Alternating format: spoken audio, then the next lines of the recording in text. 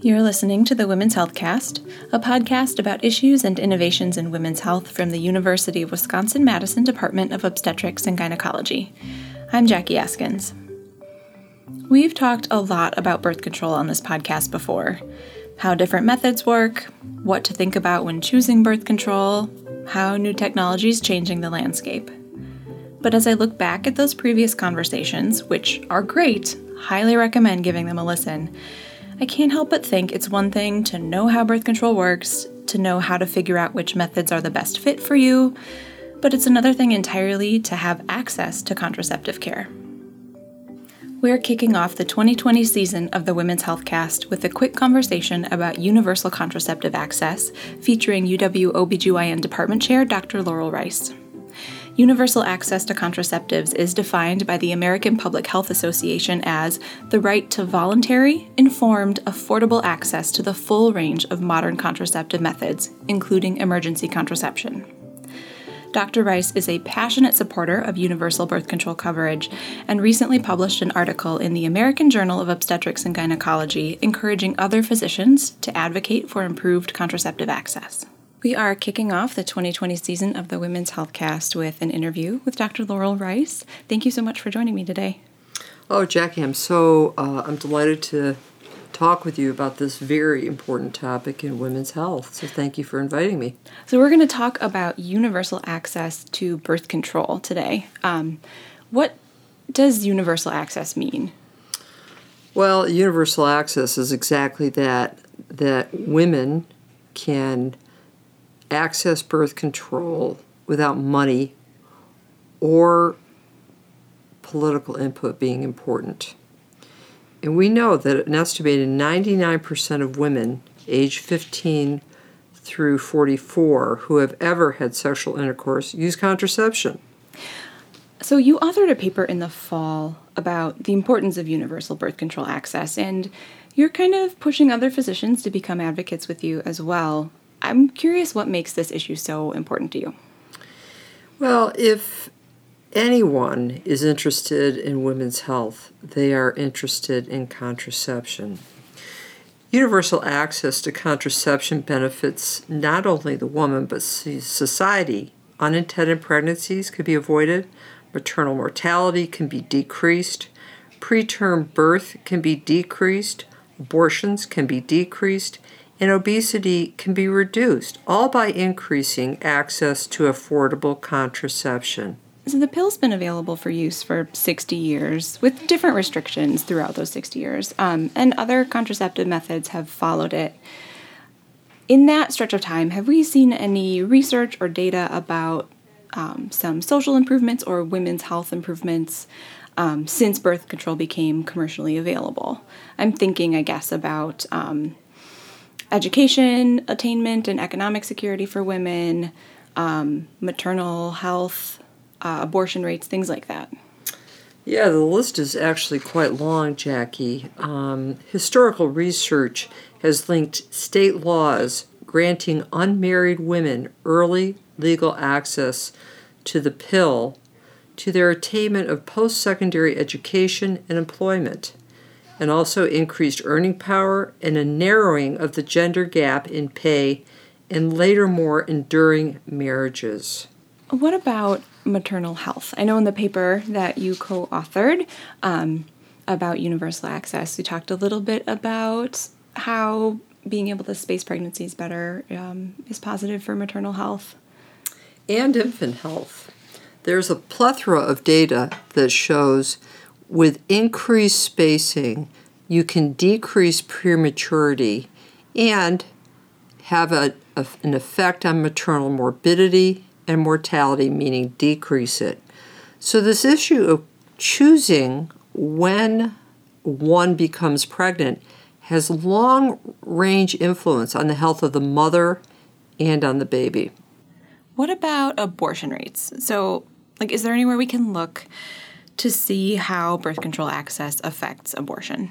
I think what's really helpful in terms of abortion rates is to look at the report that's generated every 5 years by the NIH and an anonymous donor. And that data most recently was published in 2016. And what it showed was that overall there has been a decrease in abortion rate, particularly with teenagers, which is fantastic.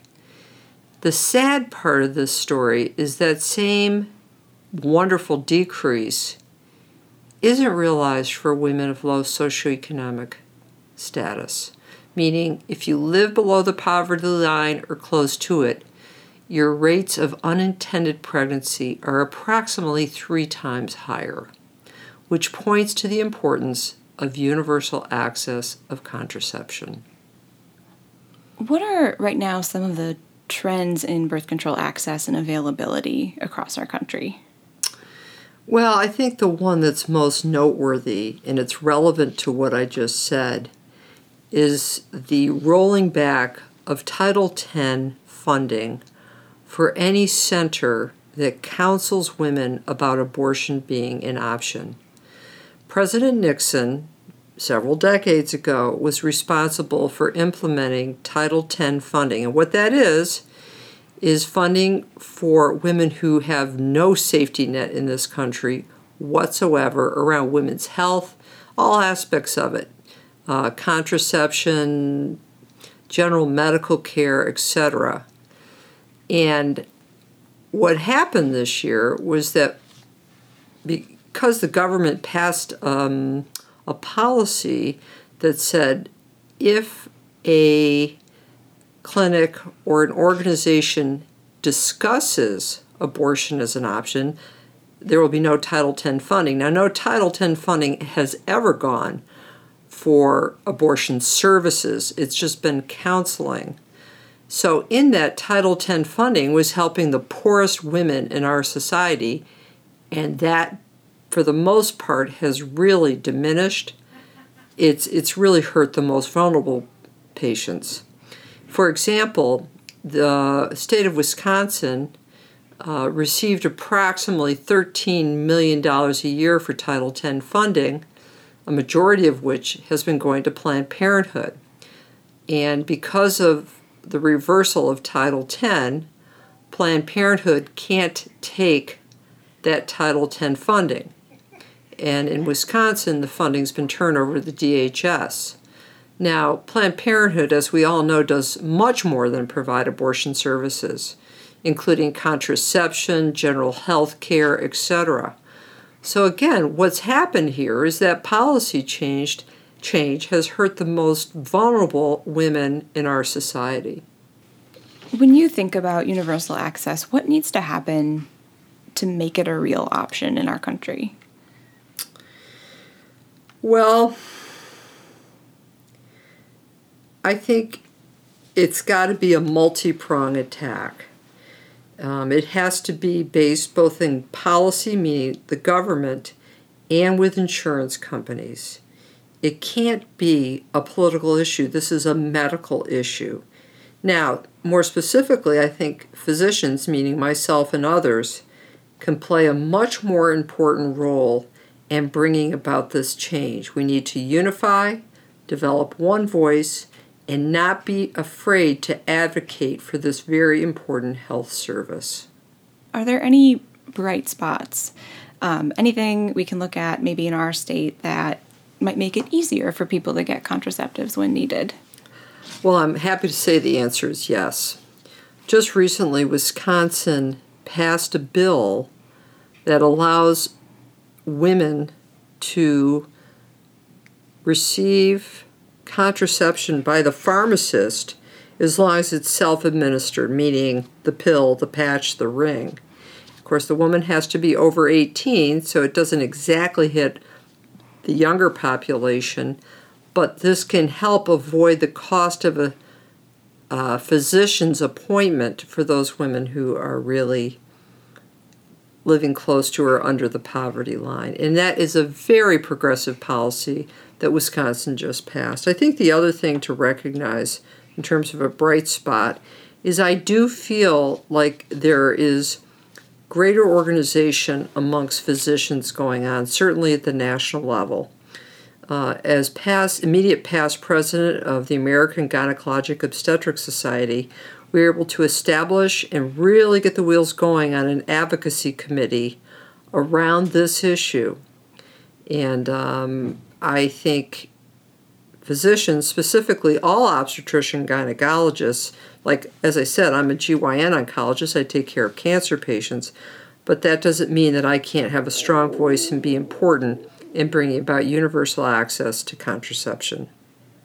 Thank you so much for sitting down with me today. Oh, thank you for the opportunity. I'm passionate about this. I don't think there's a more important issue in women's health. The Women's Health Cast is a production of the UW-Madison Department of Obstetrics and Gynecology.